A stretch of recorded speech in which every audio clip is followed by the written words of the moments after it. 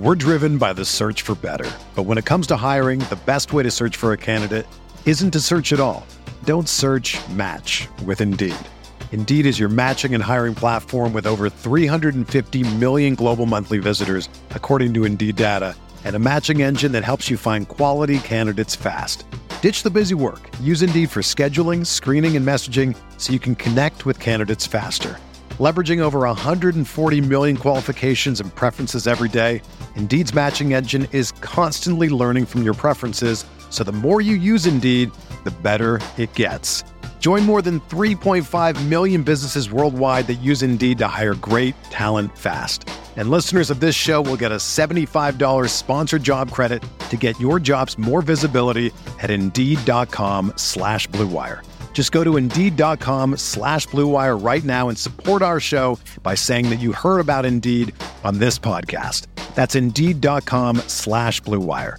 Terms and conditions apply. Need to hire? You need Indeed.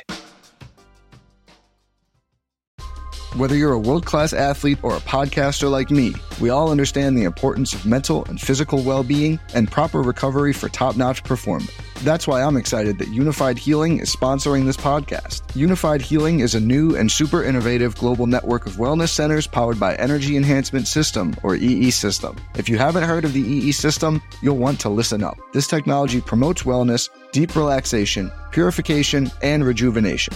In hundreds of locations across the globe, access to a center is easy and affordable. Interested in experiencing the EE System technology for yourself? Go to unifiedhealing.com/Blue Wire to learn more and find a center near you.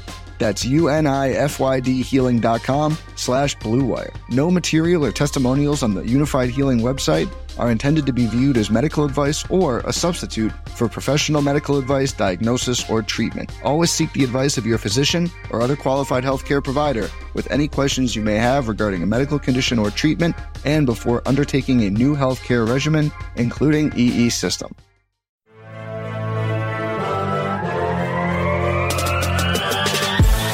Minutes a day, 365 days a year. This is what's going on, Pack-A-Day Packers fans? Podcast. Welcome into another Saturday edition of the Pack-A-Day Podcast. A different Saturday episode, though. It's draft week, or draft preview month, as we like to do it on Pack-A-Day Podcast. This is the first defensive back preview, and we're here to break it down on Pack-A-Day Podcast on April 8th. On Pack-A-Day Podcast. I am your host, Matt Freilich. Alongside me, once in a while, as always, is Eli Berkovitz. Eli, great to get back in the swing of things with you. I know we've been having a crazy spring between myself, your schedule, and Janelle. But we also get to, at this point, put Janelle to the side. She gets to focus on softball and everything else going on. But we get to welcome back our buddy Rob Rieger, and we welcome him to the podcast back on Pack-A-Day to break down, the defensive backs that we're going to get into this week. But also, as we go forward to the draft, get his insights because he does a lot of the draft stuff. So, Rob, happy to have you back, and we're thankful that Andy thought we did a decent enough job last offseason to bring all three of us back. Yeah, man, it's a dream team, and thanks. I kind of feel like I'm like the hired gun here. I'm like the draft specialist, and you guys are so much more refined than me when it comes to this stuff. But I love doing it. I've been doing it for a long time now, and it's really a pleasure to be part of the team and to be back with you guys. This is actually my third year in a row with Eli, so apparently we're doing something right. And then second year with you, Matt. So thanks a lot, and I look forward to it. Yeah, 100%. It's always cool. I think I've mentioned this last year too, but I'll rephrase it again. It's awesome when people like Rob or anyone else contributing to Pack-A-Day hops on the show, whether it's just to fill in or for the draft or whatever, because it's like you hear certain perspectives, maybe the same perspective every day that you listen to Pack-A-Day, if it's people on Monday or Saturday or Wednesday. But it's also great for like Eli and myself who, nothing against Janelle, but it's awesome to get another perspective because after so many weeks, you're understanding of like what someone's opinion is on Aaron Rodgers or, Christian Watson, or maybe what they should do at, edge rusher. It's fun to get some of those peripheral conversations that end up flowing in just when you have another, Packers brain to discuss. So first and foremost, the players we're going to talk about today, and I just want to lay this out here, is Emmanuel Forbes, Mississippi State cornerback, 6 foot, 6'1". Interesting with him, initially listed at 180. When he went to the combine, weighed in at 166, and we'll get into that a little bit more, I think, because that's like maybe one of the red flags that you're looking for him as we get into this draft time, and just the size with him.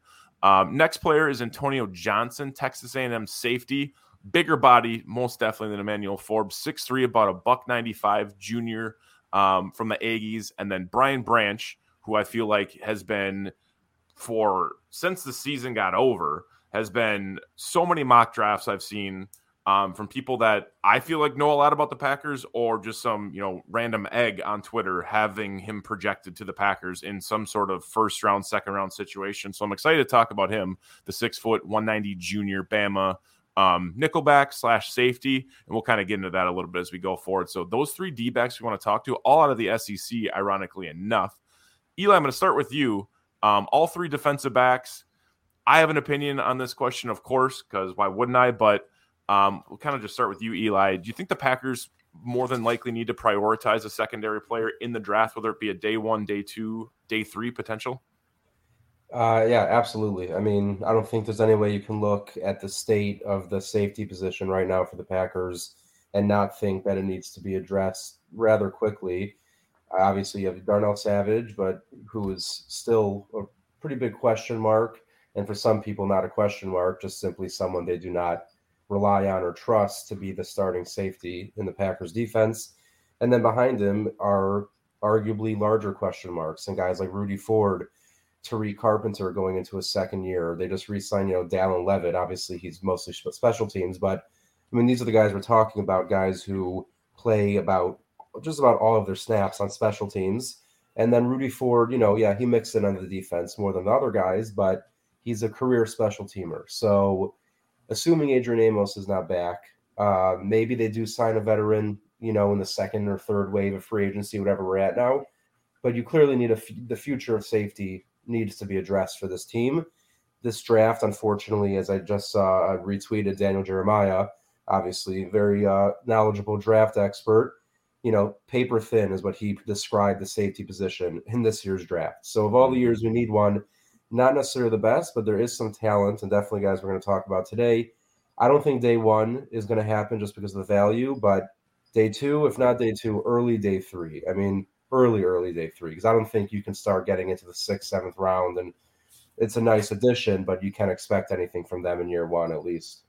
Yeah, good calls from you as far as, Rudy Ford being brought back, Dallin Levitt, obviously, Tariq Carpenter still on the roster. I think, like you mentioned, Levitt, more of a teamer.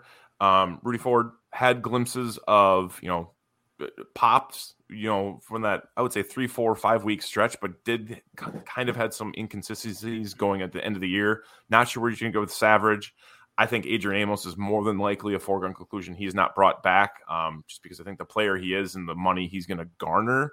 But keeping that in mind, like you mentioned, the safety class, very thin. So that might get, it might make that more advantageous for a free agent veteran to sign and get a bigger deal. But we'll remain and see. And yeah, I'm not sure where we are in waves of free agency. It seems like the first wave was very minimal. If that second wave hit, I haven't really seen any ripples on the shore yet. I personally feel like they need to get a defensive back. Where it happens, I'm not sure. I think safety is a really, really important position for them to grab. Rob, do you agree with both of us? You're going to stir the ship a little bit here right off the bat and say, nope, they don't. They're set with their safeties, and Rudy Ford and Savage are going to be the guys to start this year.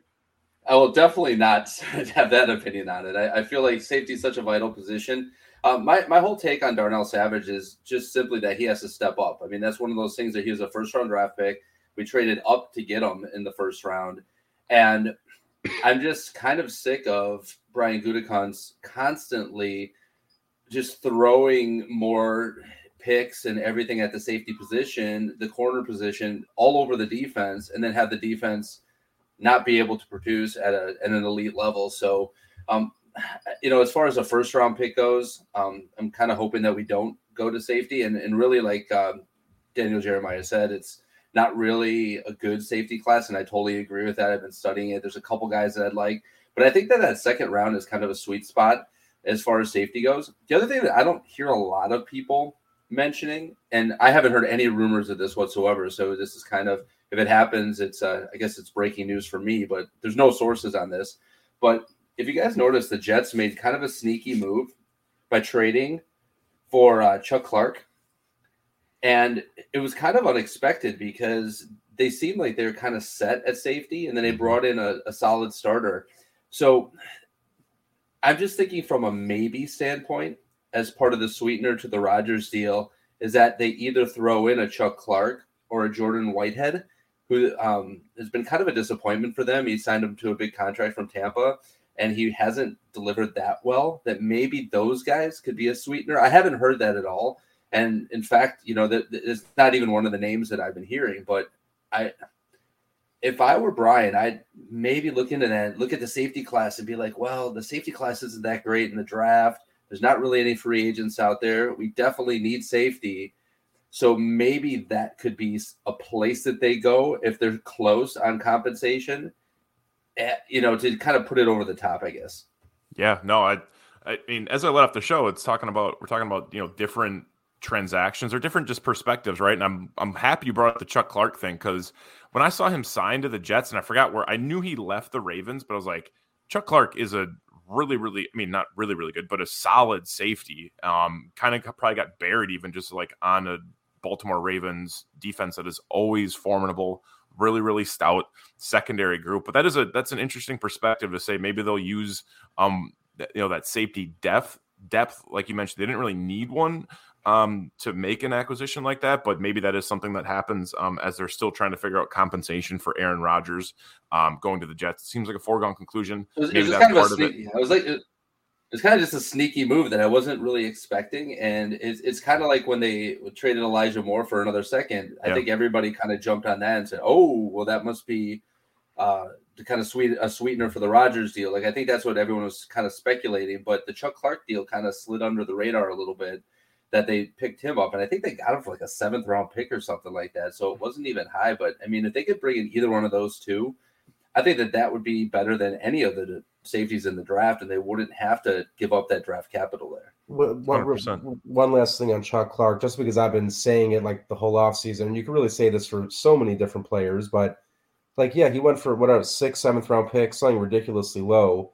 Why are we not making that move? Like, why is whatever? Maybe it wasn't like the Ravens were throwing it out there that Chuck Clark's available, but if you can go and trade for a guy of that caliber for a 6th or 7th round pick, you should do it 5 times an offseason, because honestly, why not? 100% in my opinion. And this isn't because, I have my feelings about Goody, not all negative, but if we're going down this path and we start bringing up the draft and additions to the team, it hits a sore topic for me. So I'd say we should move past it, or otherwise I'm going to go on a rant.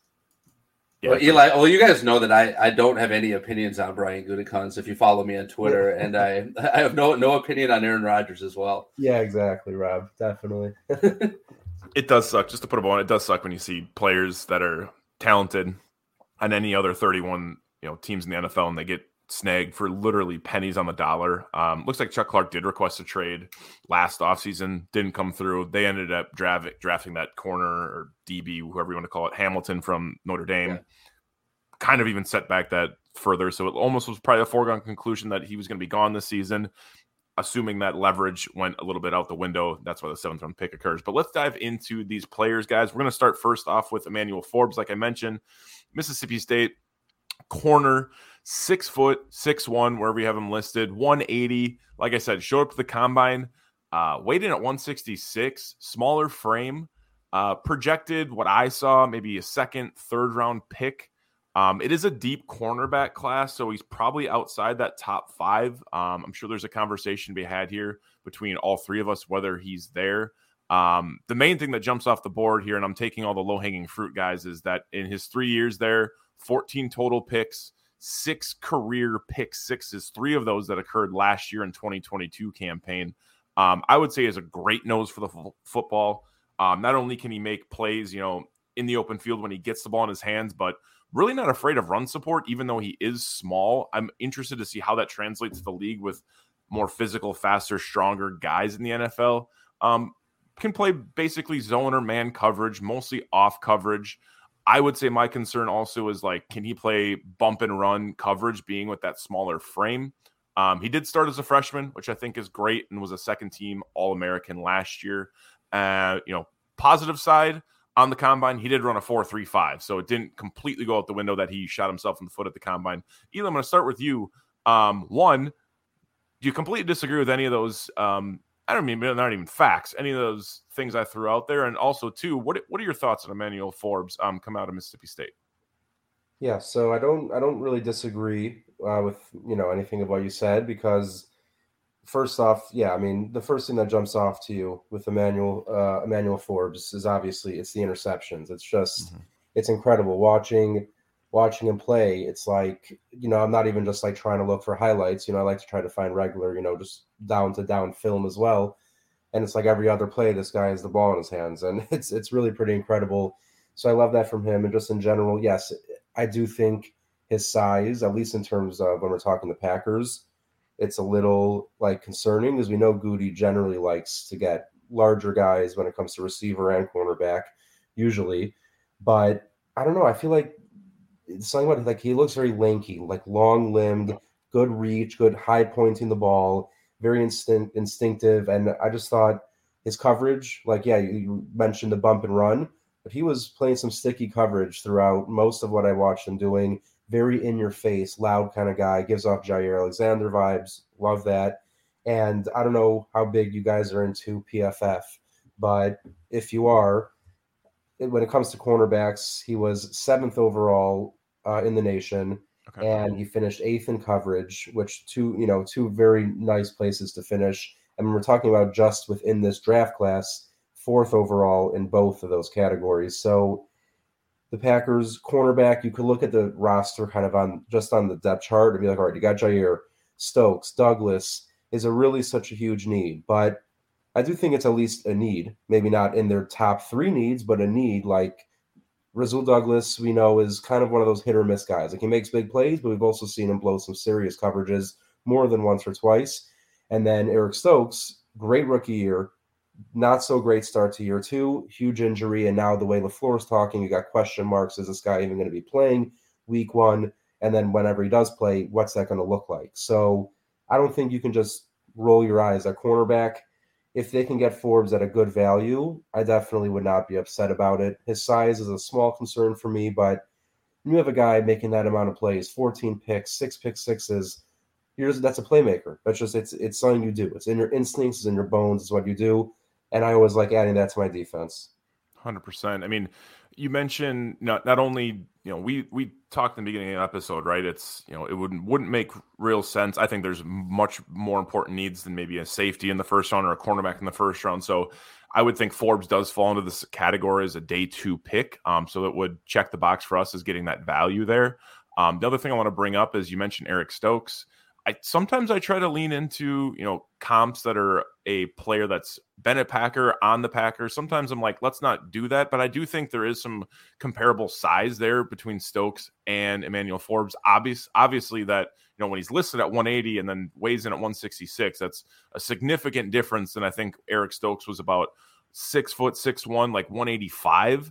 At the combine, or 190 even listed. So but I think there is some of that lankiness there. I'm not sure if I mentioned this, but Forbes did start as a freshman for Mississippi State. The other note I have here is that I did, you talked about highlights, Eli, and you see him getting the ball in his hand. One highlight, or I should say compressed game footage I did see, was him as a sophomore versus Alabama. Again, great that all these guys have played in the SEC. You can see them playing top competition, which is, I think, just kind of validates them a little bit more. But him going up against Devonta Smith, who was obviously the Heisman Trophy winner that year, struggled very early on in that game.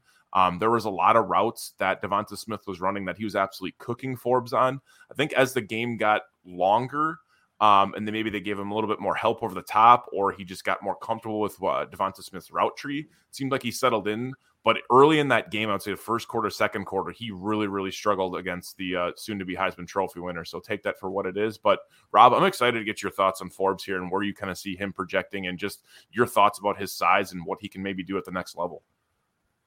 Well, I mean, I guess my first thought on it is that if he weighed 20 to 25 pounds heavier, he'd probably be in the 12th pick in the draft, just based upon everything else that you guys mentioned earlier. So I guess the first question is, can he put on weight? Because obviously the 166 is pretty concerning. It's going to be difficult for him to, especially with the bigger size of, certain receivers and running backs, and he'll have to be used to tackle, obviously. One thing that I did notice is he's not a bad tackler. Like he's not afraid to get his nose in there. He's really not. And from that standpoint, I mean, you kind of have to look at his frame, but to me, it hasn't really held him back. And kind of piggybacking off what you said about Alabama, I mean, the guy was a freshman at the time playing against the Heisman Trophy winner.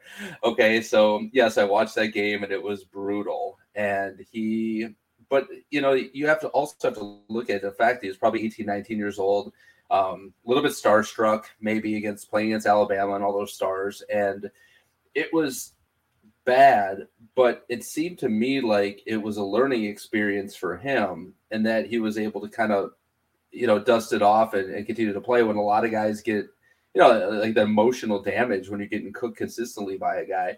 And let's be honest, Devontae Smith is probably one of the better route runners that we've seen in the last 10 years coming out, and he was just an absolute terror in college. So I mean, that's just one thing. As far as like you guys both brought it up.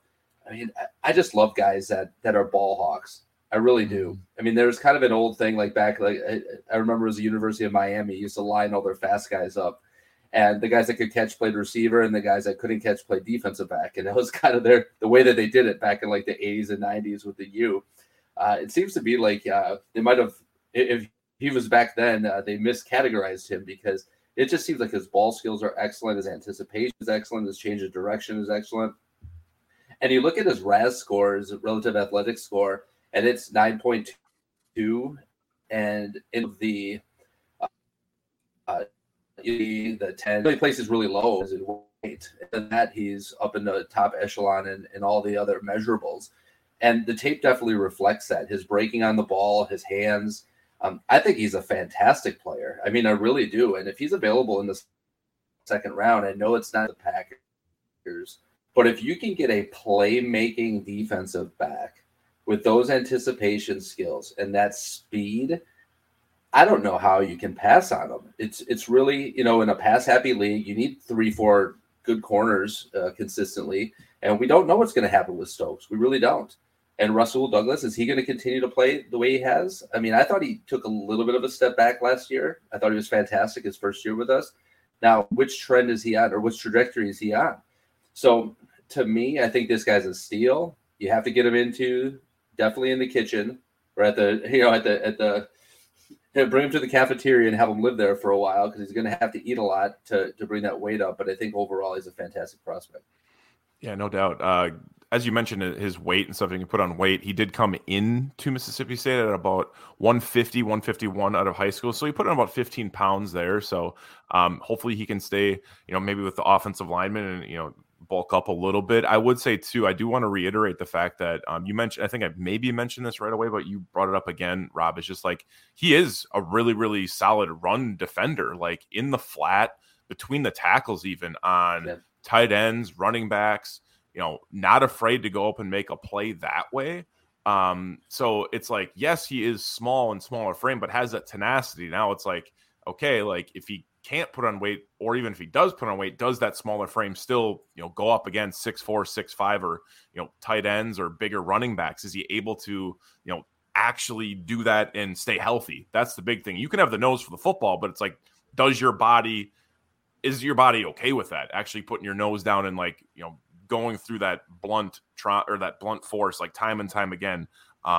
Or does it break down and you're having issues, and then you can't be that attacking guy coming off the backfield? So I like where he's at. We mentioned Daniel Jeremiah.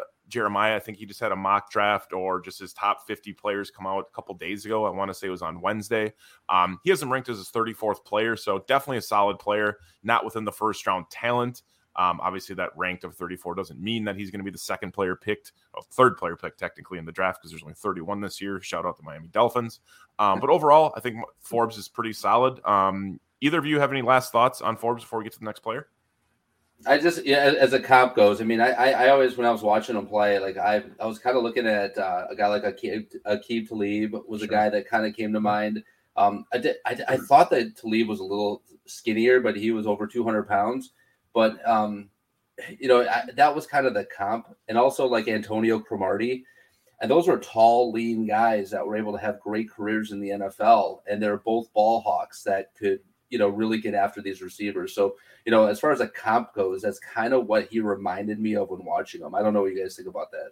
No, I like that. Eli, you got any comps or anything you disagree with on those two guys? When it comes to Forbes, honestly, it was just really the playmaking that stood out for me. But also, while his obviously needs to put on weight, I think his overall size, if he can put on that weight, like Rob said, he would be talked about as an automatic first-round pick and probably high up there if he was just a bit heavier. So, again, cornerback, not necessarily a huge need, but something I would consider if you could get him at a good value.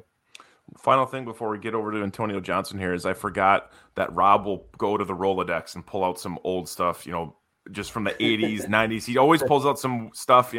Rob's slightly older than Eli and I, so I appreciate him going back in some of his, just pulling out some, Miami Hurricanes football stuff. And there's always players that he'll reference that it's just like, wow, I completely forgot about that player. So I'm excited for these as we get into the full draft mode here. I think I busted out TJ Hushmanzada last year. Yep. That's a solid one. Big fan of that one.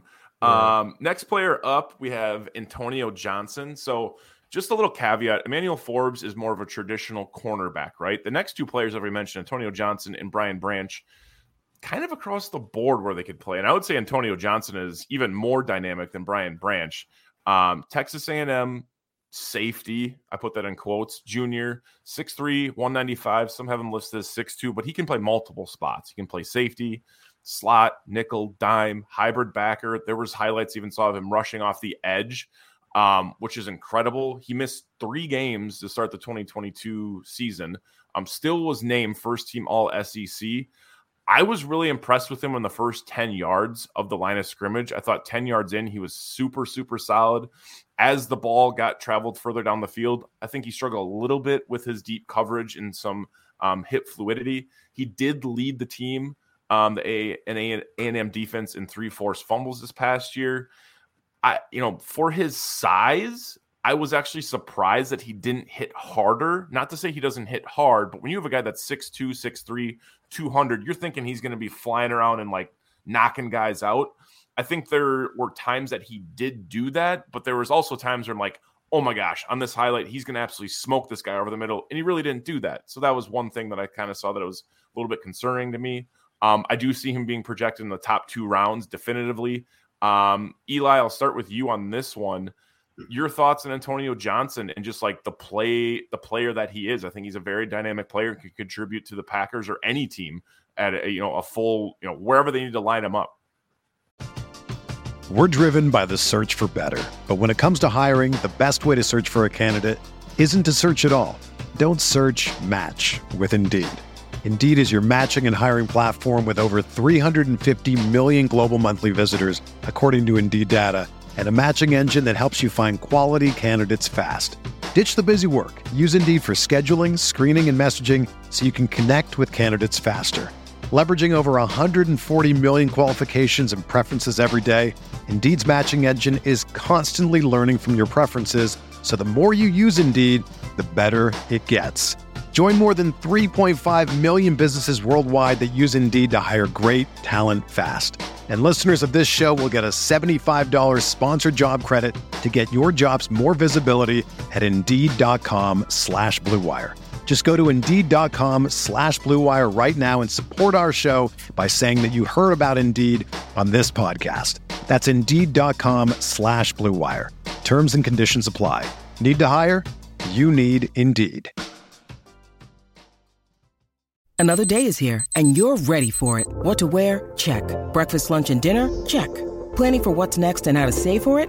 That's where Bank of America can help. For your financial to-dos, Bank of America has experts ready to help get you closer to your goals.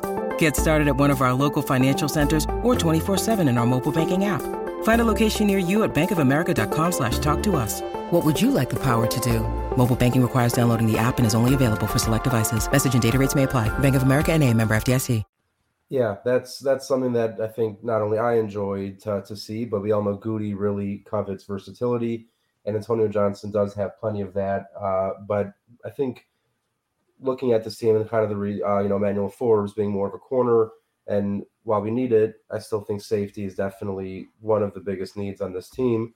And Antonio Johnson, at least in comparison to who we'll talk about next, and Brian Branch, is definitely more of a traditional safety, while also having the ability to play in the slot at the nickel corner, which is also very nice. And Matt, I wouldn't say I fully disagree, because I actually know, like, I saw some of what you're saying in terms of the hitting, where maybe he pulled up a bit, but I also feel like there were times where he was laying people out. Like, it was kind of almost streaky in a bit of games, where some games felt like maybe he brought that energy and he was just destroying people, and other games maybe not as much. And that's something that, you kind of have to look at. But yeah, like you said, I think he's clearly at his best at or behind the line of scrimmage, like near or like that's where he's making most of his plays, impact plays, tackles for loss, tackles for very minimal gain.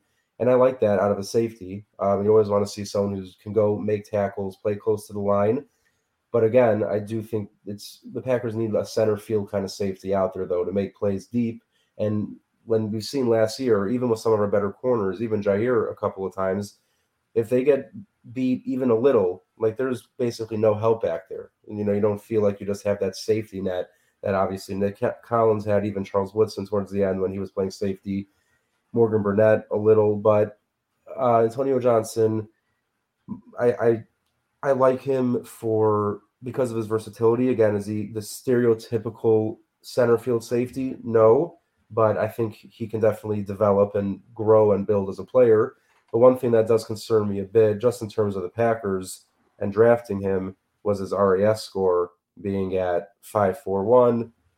Goody generally likes to be in 8+ kind of range, so that is really out of what he generally does, especially on a pick that would be as high as Johnson would cost. So again, I like him, and I'm going to do this with all the guys because I enjoy PFF personally, and I would say he did rank very well across the board in terms of what he did in this draft. Overall, 7th in the draft, run defense 12th, in coverage 16th. Not the worst, but definitely pretty good. So yeah, I like him. I'm not in love with him, but I definitely wouldn't. Like, I know they need a safety, bottom line, and I do like him enough where if they got him in the spot that I feel comfortable with, which realistically is probably going to have to be in the second round, I'll take it. One thing I screwed up on this, going back through our DMs here, I should have started with Rob, because the only tidbit any of us put in there was Rob in the DMs was leading up this about Antonio Johnson just saying he's a stud. So I should have led off with Rob. So Rob, I'm going to put you on the spot here. Is there anything that Antonio Johnson, A, I want you to tell us why he's a stud, but B, is there anything he does like excellent? Is he great at anything, or is he just good all around football player? I think it's when you watch, I was watching not just the highlights, and I'm sure you guys do too, but in watching games, what really stands out to me is instincts. He's really, it seems like his football IQ is much higher than a lot of players. He seems to be in the right place at the right time. I feel like he not only has a ton of talent, and one thing that also stood out to me is I thought that he had great change of direction and great quickness, which is kind of rare for a guy that's almost 6'3", 6'2", 6'3", that he's able to change. I think a lot of that has to do with his ability to read plays effectively. He always seemed to have a nose for the ball, and I was pleasantly surprised as I was watching his tape at how fluid he was for a guy his size, because typically when you get guys 6'2", 6'3", they don't have that hip fluidity. They kind of are a little bit rigid in their movements, but he's smooth as silk when he's out there, and he's able to kind of diagnose those plays.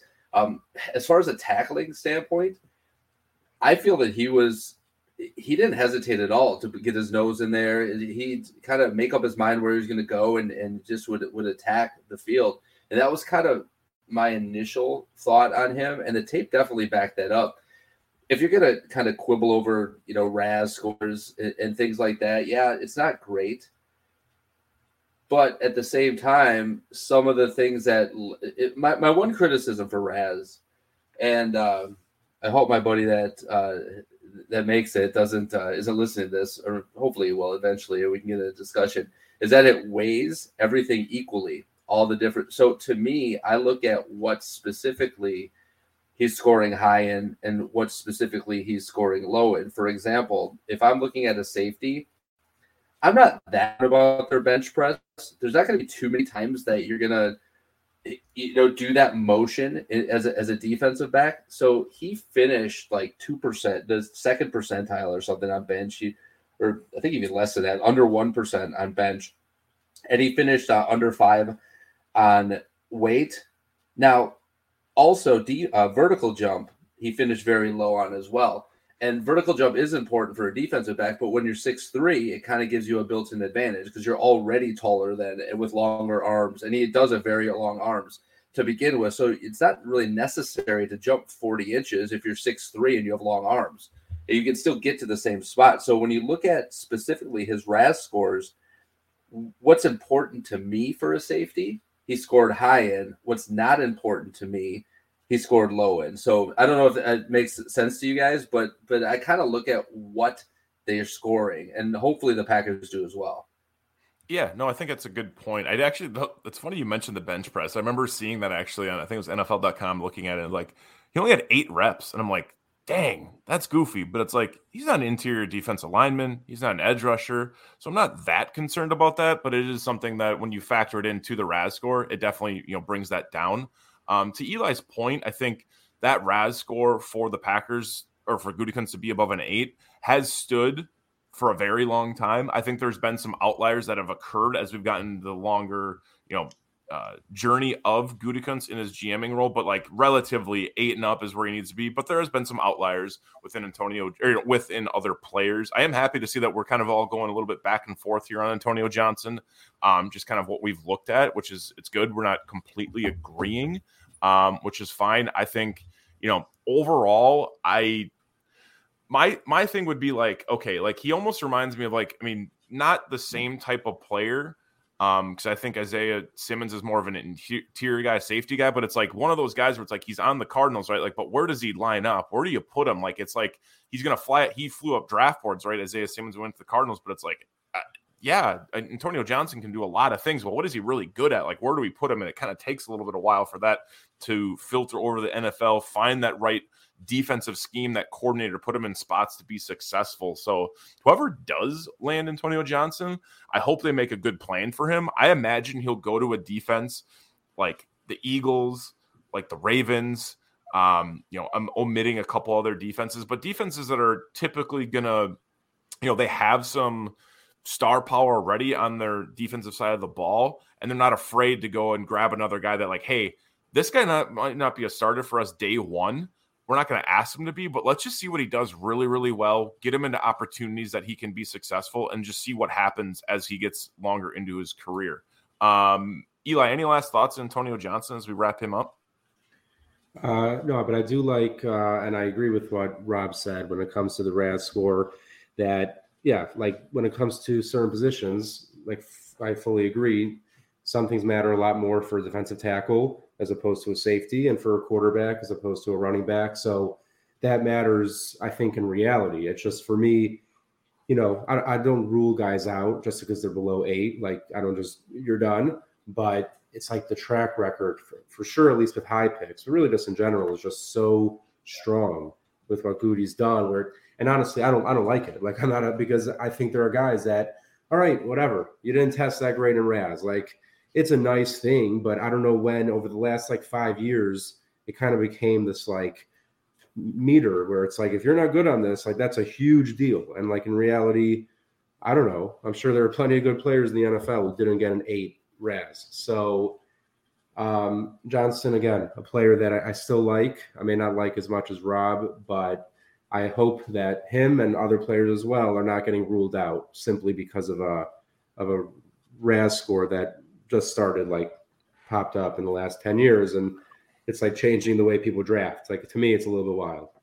The one thing I'll add to that, so there is a criticism that I have, and I guess from watching his tape, I didn't get a chance to see it, but he only had 1 career interception. Ooh, yeah. Ooh. Good call. So when you take a look at the differences between a guy like Forbes, who's more of a ball hawk with great hands, and you look at the compare and contrast to these guys, because, I mean, let's be honest, Forbes is more of a corner, Johnson's more of a safety, but they're both kind of long, they're both kind of lean, and they play almost the same way. I mean, I look at Antonio Johnson more as like a slot, like a dime type slot, covering slot receivers. That's kind of where he thrives as a slot safety. But having just one interception to me is a little bit concerning. I don't know if he has good hands or not, but we haven't, from a playmaking standpoint, that is something that would be obviously a concern. And in workouts, I'd want to see how natural he is catching the ball, breaking on the ball, and everything else. But from a physical standpoint, I think he's a very, very solid player. Yeah. One thing.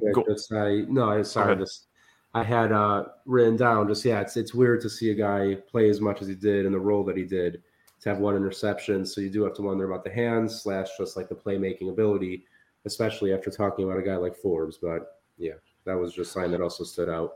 One thing I wanted to do this year was not bring up a ton of high school stuff, but it seems warranted that he did play wide receiver in high school. So like he might have some better hands than we were able to notice. But I remembered, little caveat, Matt, let's not bring up stuff from high school because it really doesn't matter all that much. But I've actually done it for both players between Forbes' weight and now Antonio Johnson. So I'm breaking any cardinal rule that I thought I had. Anything in Little League to add? I heard he's a pretty good baseball player. Nope, didn't see. Yeah, I didn't know his baseball stuff. So if he is, that's good to know. That's awesome. Solid travel ball player. Good to know. Final player we're gonna get to, guys, and I'm glad we're leaving him for last. Eli wanted to go first with him. We went back and forth. We checked with the producers. For some reason, they decided to go with me on this one. We went with Brian Branch last on this list. Like I mentioned, I think every single mock draft that I saw right after the season for about 30 to 60 days had him listed somewhere, or his counterpart Jordan Battle.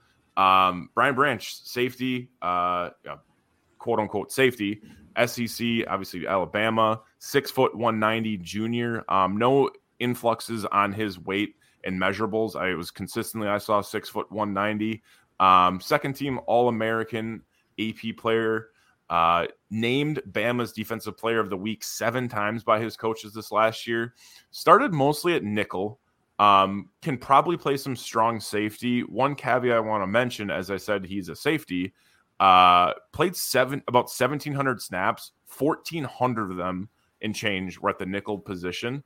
Some people have him listed as the top safety. Like we mentioned, safety class is a little bit lower, so keep that for what you will. First round talent, more than likely.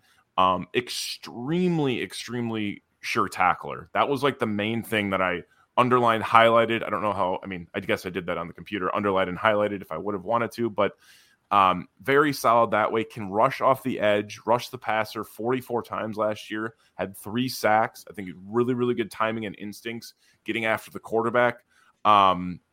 Typically goes to dislodge the football rather than the pick, unlike Emmanuel Forbes, like we mentioned, is going to go in sky and get that ball and make a play that at that point. I guess my thing, Rob, I'm going to start with you on this one. Like, where do you see Brian Branch playing in the league? Like, where would he play? Is he going to be a nickel guy? Is he going to be a safety? Or is it too soon to tell where he would translate to?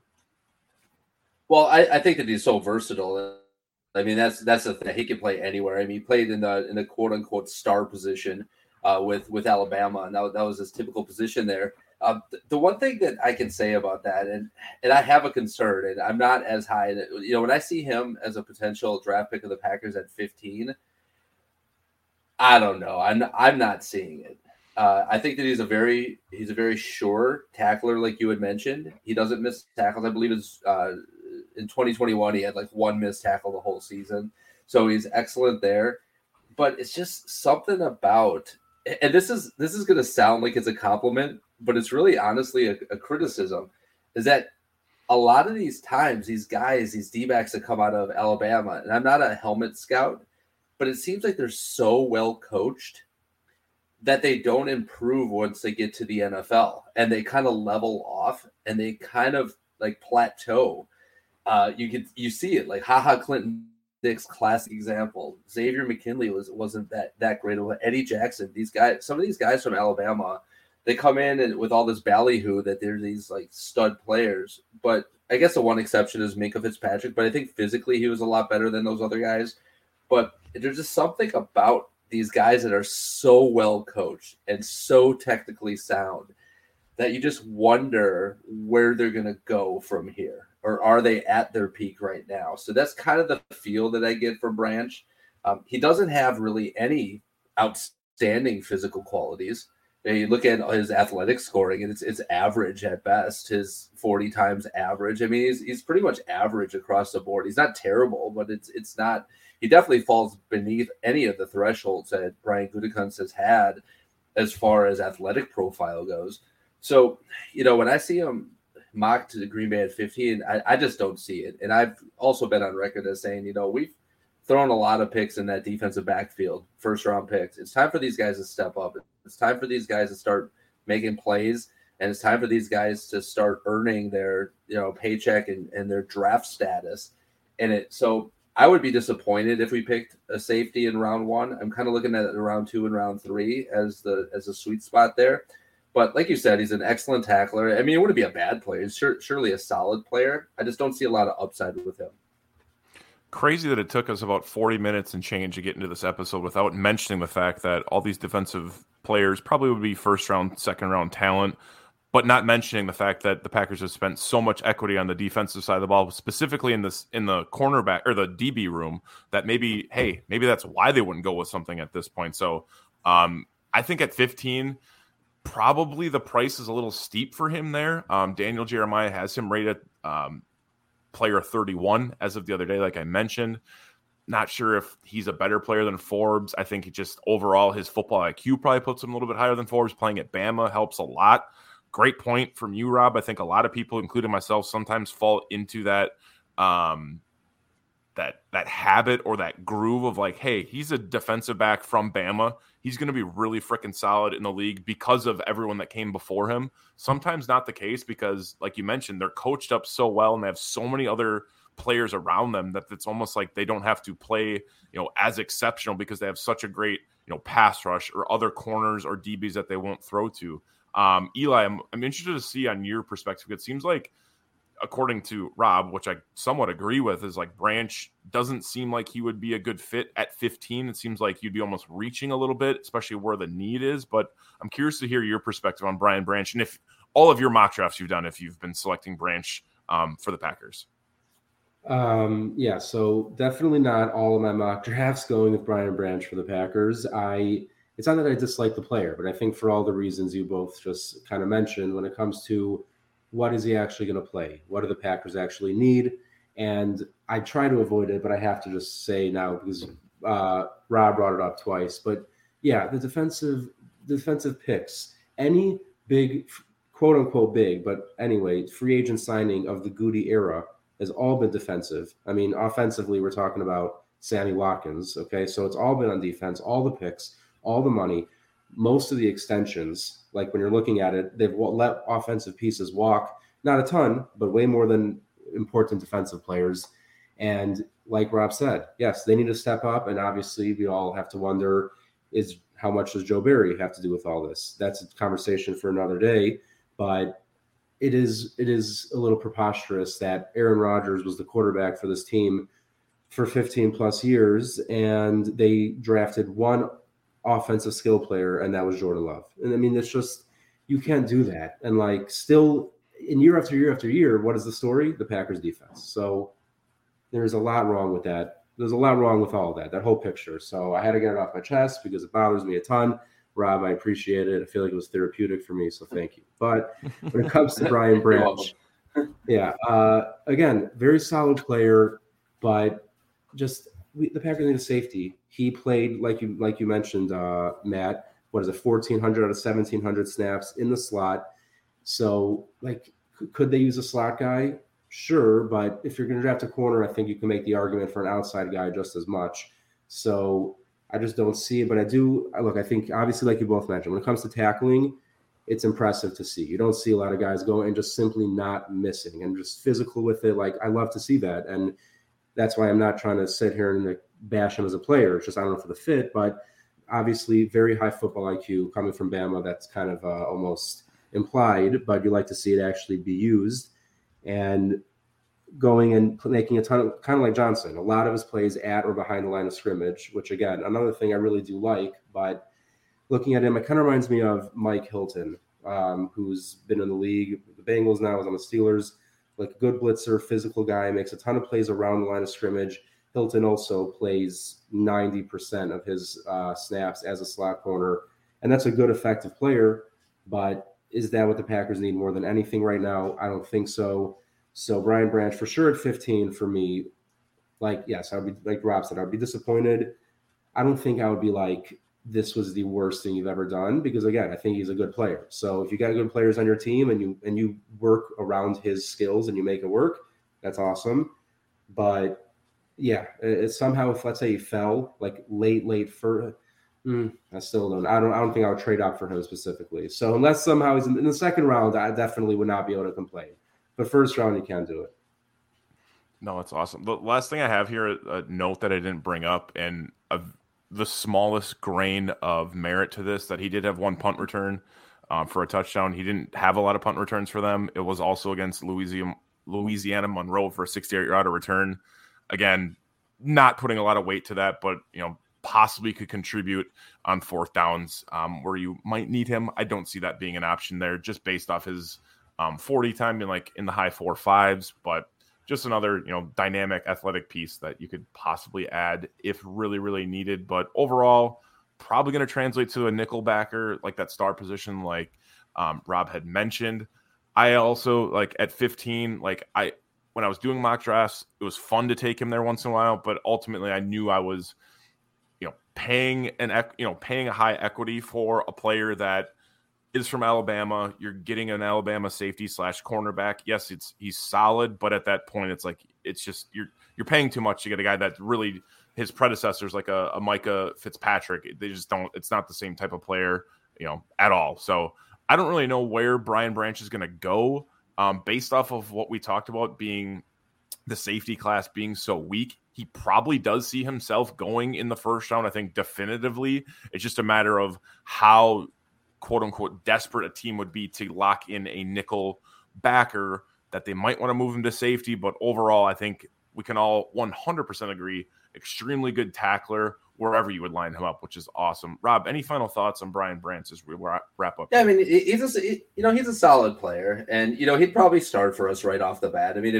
when we don't sign Adrian Amos, he'd slot into that position. So I guess from that standpoint, would it be terrible? He wouldn't necessarily be a developmental player. So if you're looking for guys that are going to contribute this year, he would probably be a nice pick. But the flip side of that is that how much upside is he going to have and how much better is he going to get? And for me, I always bet on traits.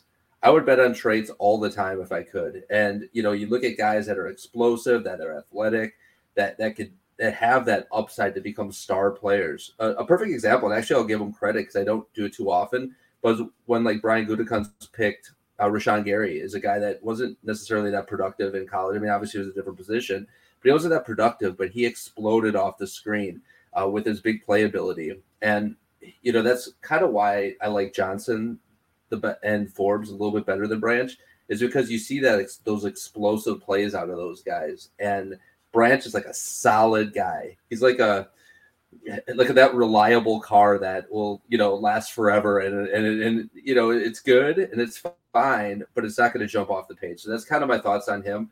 If we could maybe trade back into the last part of the first round and grab him and plug him into that safety position, I probably would be okay with that. But I'm thinking at 15 needs to be an impact player. Eli, final question for you, and I'll get back to Rob. Your thoughts on, old reliable Brian Toyota Camry Branch. Would you want any of these players based off their current value for the Green Bay Packers? I feel like Johnson's definitely going to be the closest for me based on need and value. And then honestly, probably Forbes and Branch coming in last. And that's, again, not to bash him as a player, but the value. 100%. Same question to you, Rob. I'm the same. Yeah, same order with me. I feel that, Johnson has a lot more upside, and I feel that Forbes has a lot more upside and explosiveness and, over Brand. So same order for me. Yeah, I totally agree. I mean, I think I would maybe have Forbes, just straight value. I think maybe Forbes could possibly leapfrog Antonio Johnson. But if he can add some, if he can't add some weight and some muscle, if he comes a little bit too fragile to the league, I think that definitely, has him fall back. I do love, he's quick, he's super fast. The nose for football, it's like you can't really teach that. And my other thing with Johnson would be like, yeah, he does a lot of things great. He can play multiple positions, but where was he to excel? I think it might take a little while for him to get there. Crazy that we all somewhat agree that Branch is the third, I don't want to say the best player, but just the overall value. You're not really getting there based off of what the Packers need and where that safety class is. So as we wrap up here, guys, we're going to be together for the next couple of weeks leading up to the draft.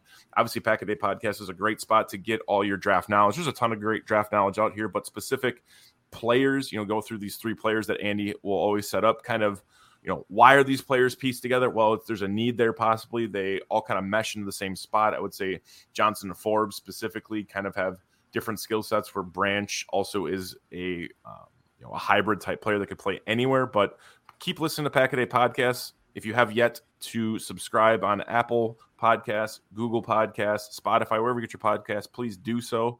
Rate, review, share it with your friends. We appreciate it that way. Also, check us out on Twitter, on TikTok, on YouTube. Andy's absolutely crushing over on the YouTube side with his daily video episodes in conjunction with 365 days out of the year, the audio podcasts that we put out. For myself, you can find me on Twitter. If you have any feedback on our draft coverage or anything, any Packers takes you want to get off, you can find me, like I said, at Matt_Frey_. That's at MATT_FRA_.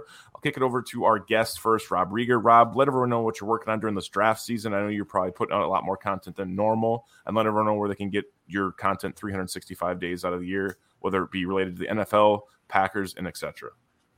Yeah, I'm trying to stay in my lane here and stick to the draft. It's hard sometimes, but you can find me on Twitter. That's where I do a lot of my damage, is at NFL Draft Regs, REGS. And that's where I do most of my damage, over there. As you should. That's Twitter's the best. Love Twitter. Eli, I know you remind every listener where they can get all your information and content during our Saturday episodes, but I'm not sure if you got anything new going on during the draft time that you're diving into. So just remind everyone and let them know where you can get all your content. Yeah, so specifically during draft season, you'll see more of my writing over at PackerReport.com, breaking down some of the players I think the Packers could, or at least in my opinion, should target early on in the draft. And then anything else, including the writing, will make its way over to Twitter at BookofEli_NFL. That is where you'll find all of my ranting and ravings about everything going on with the Packers right now. So, yeah, check me out over there. Awesome. I appreciate connecting with you guys again. I'm excited to dive into our next week's players. For Rob Rieger, Eli Berkovitz, I'm Matt Freilich. You guys be well, take care, and continue to stick with us during draft season. And as always, go Pack Go.